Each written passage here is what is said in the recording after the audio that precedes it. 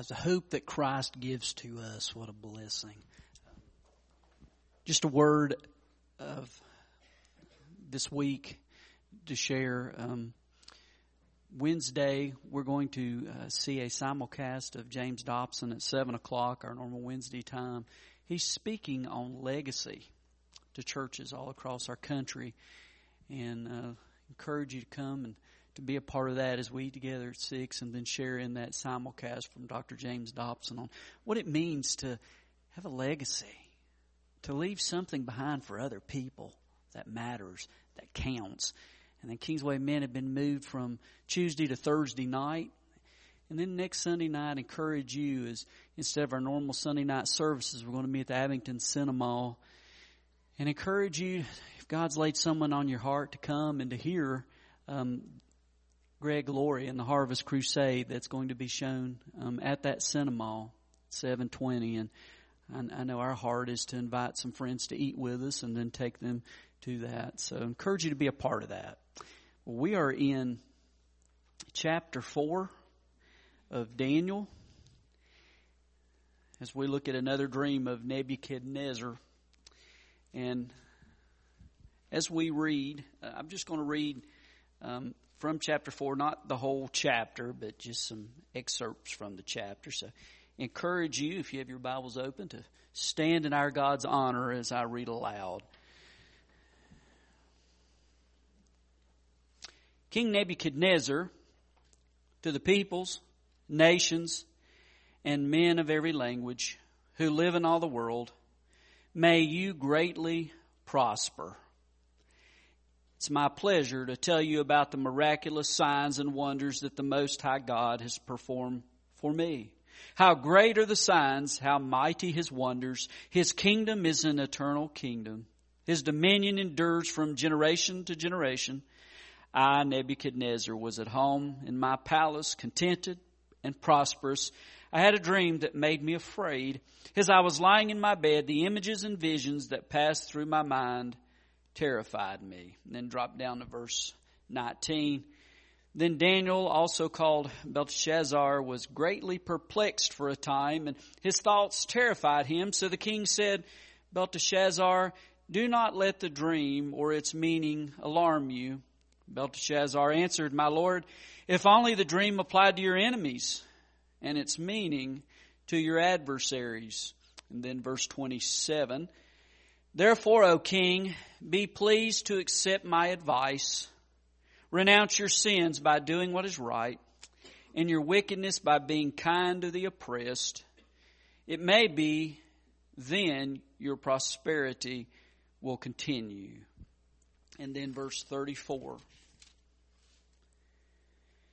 At the end of that time, I, Nebuchadnezzar, raised my eyes toward heaven, and my sanity was restored. Then I praised the Most High. I honored and glorified Him who lives forever. His dominion is an eternal dominion. His kingdom endures from generation to generation. Let's pray. Master, as we come to you, we need you, Lord. Here was a man from men's standards who appeared to have it all: power, plenty of riches. Father, he was in control, or so he thought. Father, as we look at your word today, may we be reminded that there's only one in control. It's not me. It's you. As we look at this account, Father, open our hearts. Open our eyes to what you want to teach us. And may we leave here saying there is a God, and I will worship Him with my life. In Christ's name we pray. Amen. It's interesting here how the chapter starts with praise and ends with praise. And as we look at these first couple of verses in chapter 4, we actually see that he is sharing a word of testimony. when you think about a testimony, there's 3 phases to it. The first part is, what was my life like before I had an encounter with a living God? Before we had a meeting where we were honest with one another. And then there is that encounter where we see God as God is and we see ourselves as we are. And then third, what our life is like after that encounter. As Nebuchadnezzar opens this up, he begins to share praise. But then after that, he explains what happened to change his heart and his attitude, because his heart and attitude was not always one of praise toward God Most High. That's not how it always was in his life. There was a time where he was the one that called the shots. He was the one who was most important. He was the one who mattered. And everybody knew that. And if you disagreed with him, you might lose your head.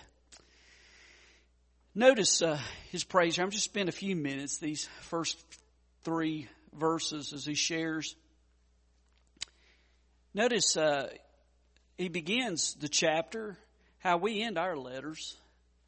This was typical in ancient times. They would actually open up telling you who wrote the letter instead of having to go to the end of the letter to find out who wrote the letter. It might be kind of a nice thing now. Sometimes you find yourself going quickly to the end of the letter and say, who wrote this? And in this case, he begins with that, and he says, this is from King Nebuchadnezzar. And notice who it's addressed to. To the peoples, nations, and men of every language who live in all the world. May you prosper greatly. In other words, King Nebuchadnezzar wanted everybody to hear this message. There's nobody that he wanted to miss this news.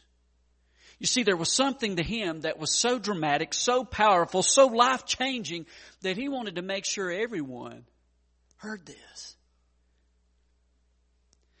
And it appears to me this is a guy who had a real encounter with a living God.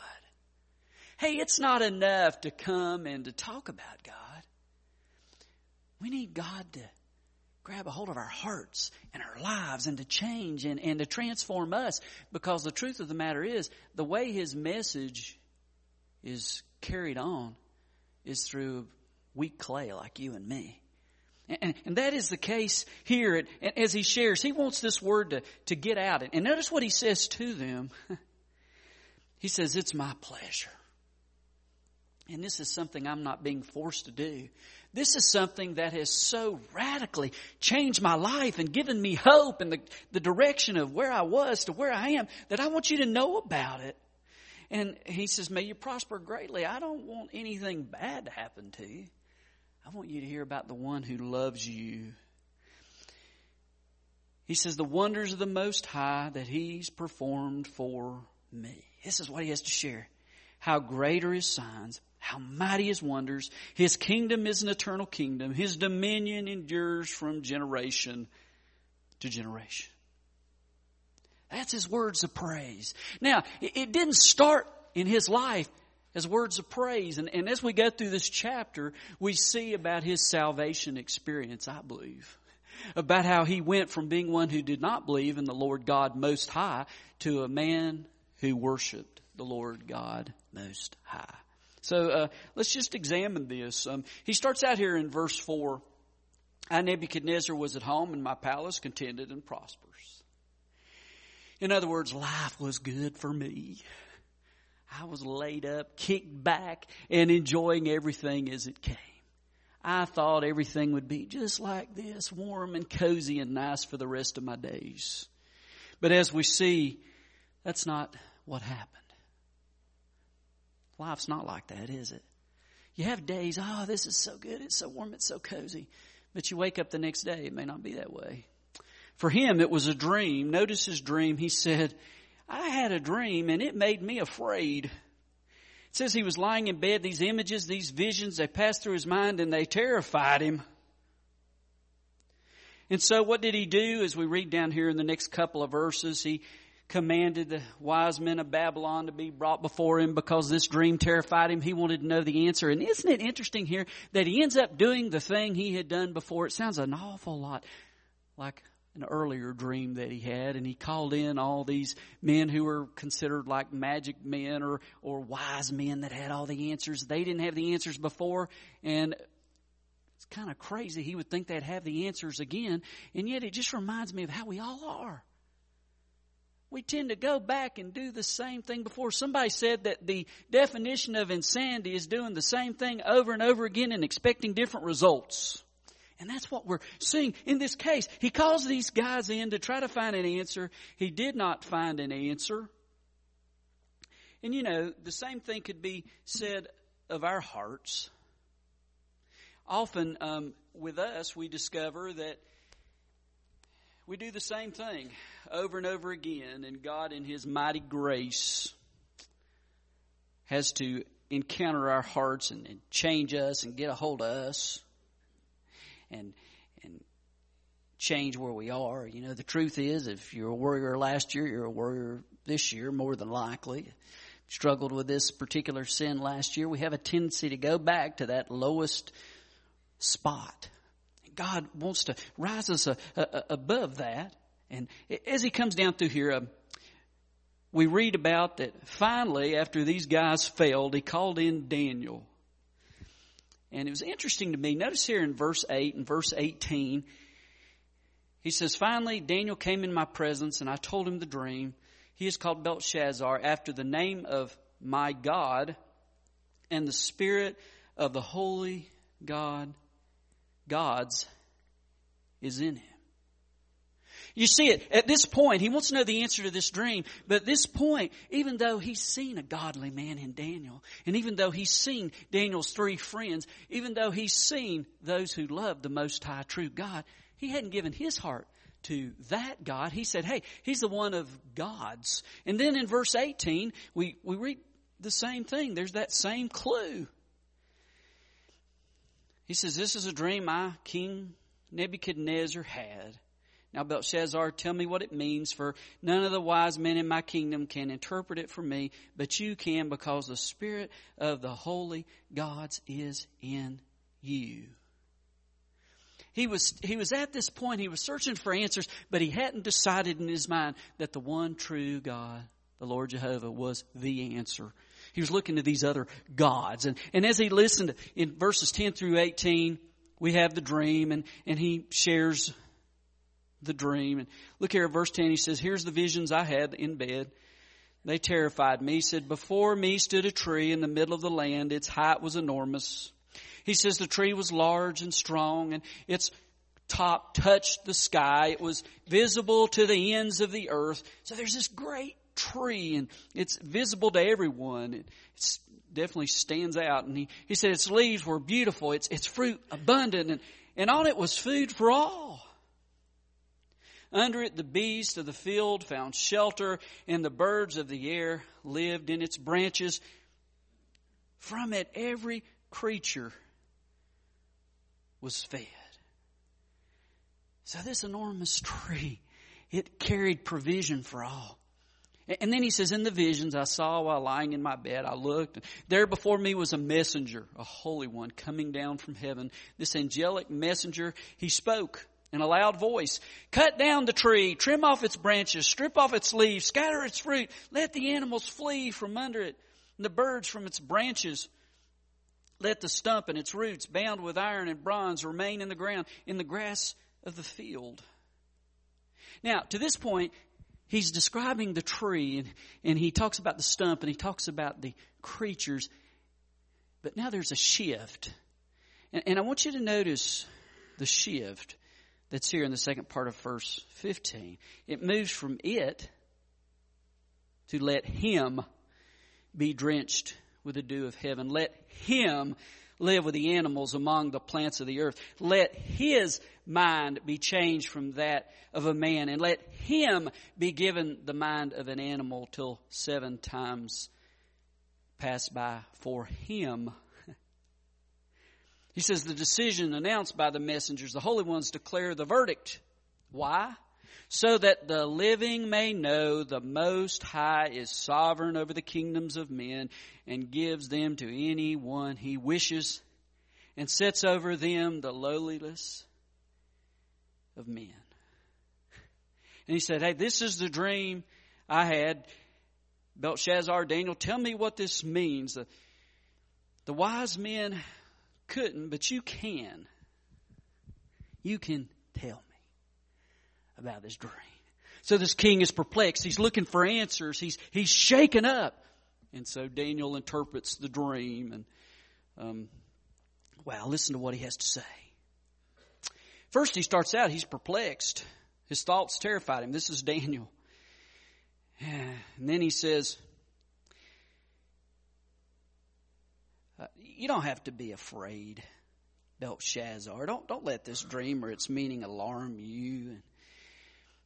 He said, my Lord, if only the dream applied to your enemies and its meaning to your adversaries. You see, he cared about this king. Oh, this king had evil ways about him. He had hurt a lot of people. But Daniel had built a relationship with him, and he wanted him to know God. He saw the judgment that was coming for him, and that's not what he wished. And you know, I think that's really true for a person who has a heart for God. I don't want to see people suffer, and I don't think you do either. But when God is left out of our lives, and when we refuse to follow God, there's pain that is connected to that. And there's people who suffer. And I think as he saw this suffering that was going to happen to his friend, the king, it shook him up. It impacted him. And so here comes interpretation. He says, the tree you saw, which grew large and strong with its top touching the sky, visible to earth, beautiful leaves, abundant fruit, providing food for all, giving shelter. It's a resting place. It says, you, O king, are that tree. You've become great and strong. Your greatness has grown until it reaches the sky. Your dominion extends to distant parts of the earth. You, O king, saw a messenger, Holy One, coming down to heaven. Cut down the tree, destroy it, leave the stump bound with iron, bronze, in the grass of the field, while its roots remain in the ground. Let him be drenched with the dew of heaven. Let him live like the wild animals until 7 times pass by for him. And many interpretations say 7 years, these 7 times indicating a year. He goes on, he says, this interpretation, O king, this is the decree the Most High has issued against my Lord the king. Oh boy, here it comes, the tough words. You will be driven away from people. You'll live like wild animals. You will eat grass like cattle and be drenched with dew of heaven. 7 times will pass by for you until you acknowledge the Most High is sovereign over the kingdoms of men and gives them to anyone he wishes. The command to leave the stump of the tree with its roots means your kingdom will be restored to you when you acknowledge that heaven rules. In other words, he's saying, King, you're going to go nuts. You're going to lose your sanity. You're going to become like a wild animal. You're going to be eating grass. You're going to be crawling on the ground. Your fingernails will grow like bird claws and your hair will become like bird feathers. You'll be disheveled. You'll be out of your mind for 7 years because you need to learn a lesson. You are not God. You are not the final authority. You are not the end of all. And this is what God decided it took to get his attention and to move him that direction, and so that he could learn the lessons that he wants to teach. But he goes on from just what the prophecy means to where he shared some courage.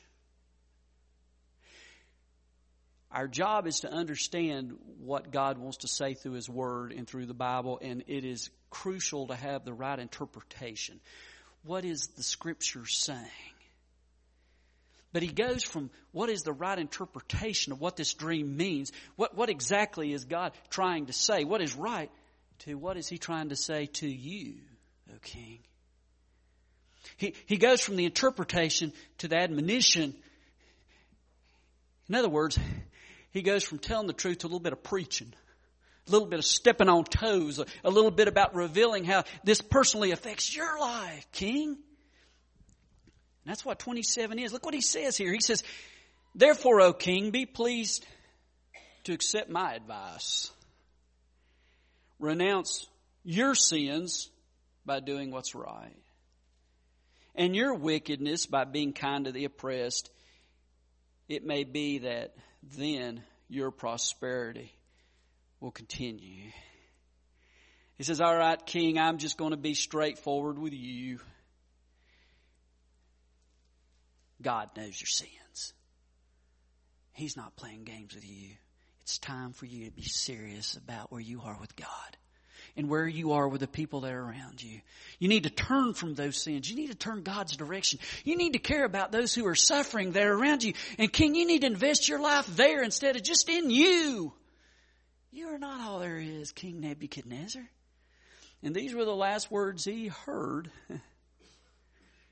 from God's messenger. Let's go on here, and now we see his insanity as it carries out. He says, look at verse 28. All this happened to King Nebuchadnezzar. 12 months later, so it happened a year later, the king was walking on the roof of the royal palace of Babylon. He said, is not this the great Babylon? I want you to notice the pronouns.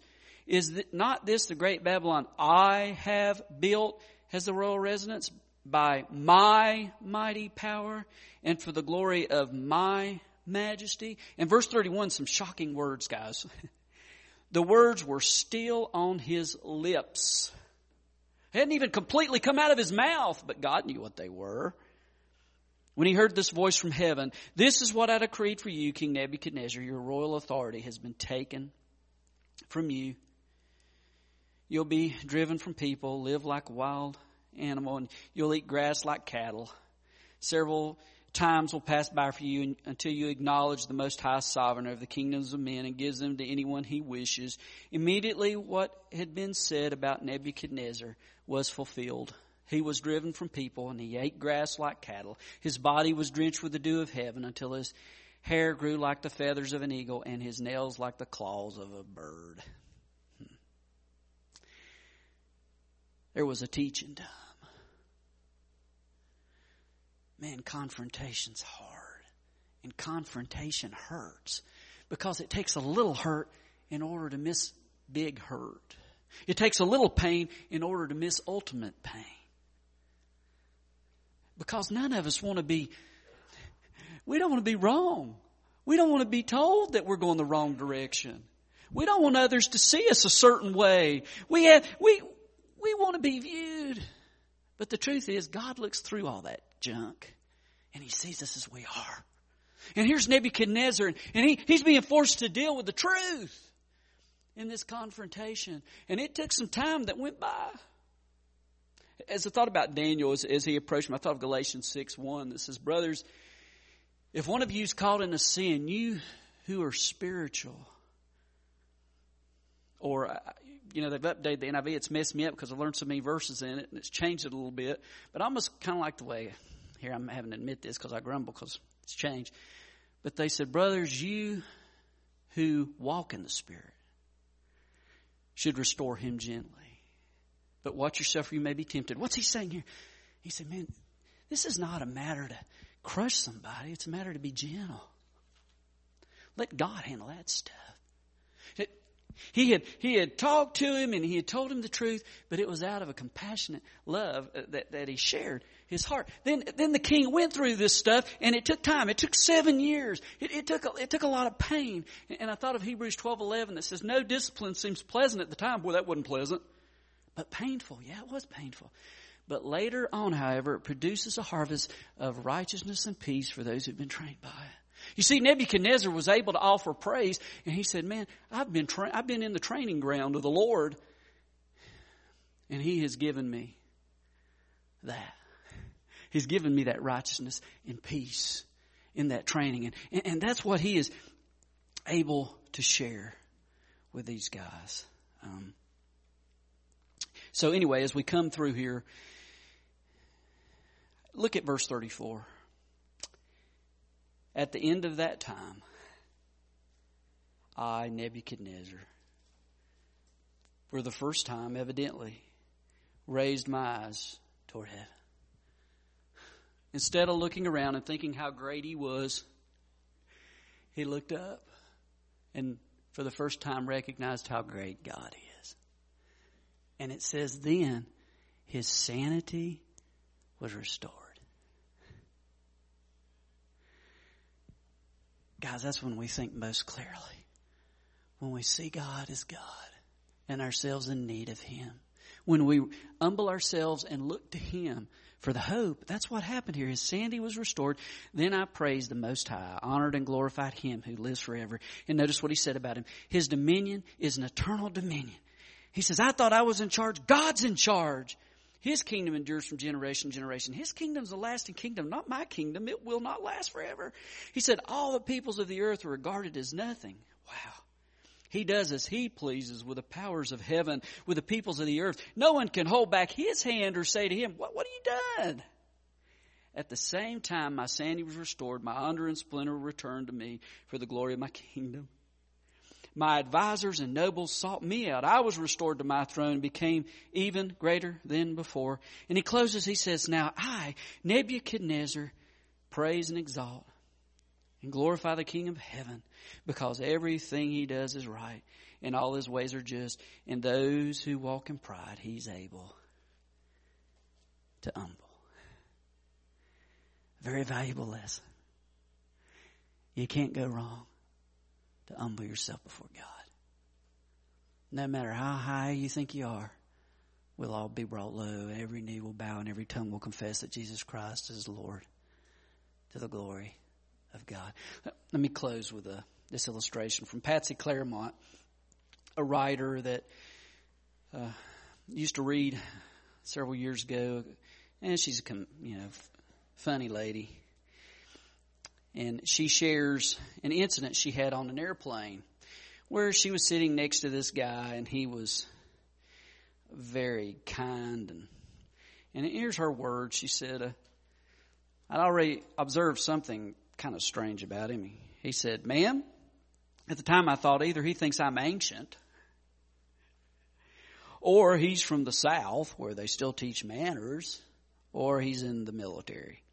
I decided the latter, and so I asked him, you in the service? Yes, ma'am. What branch? Marines. Marine, where are you coming from? Operation Desert Storm, ma'am. No kidding, Desert Storm?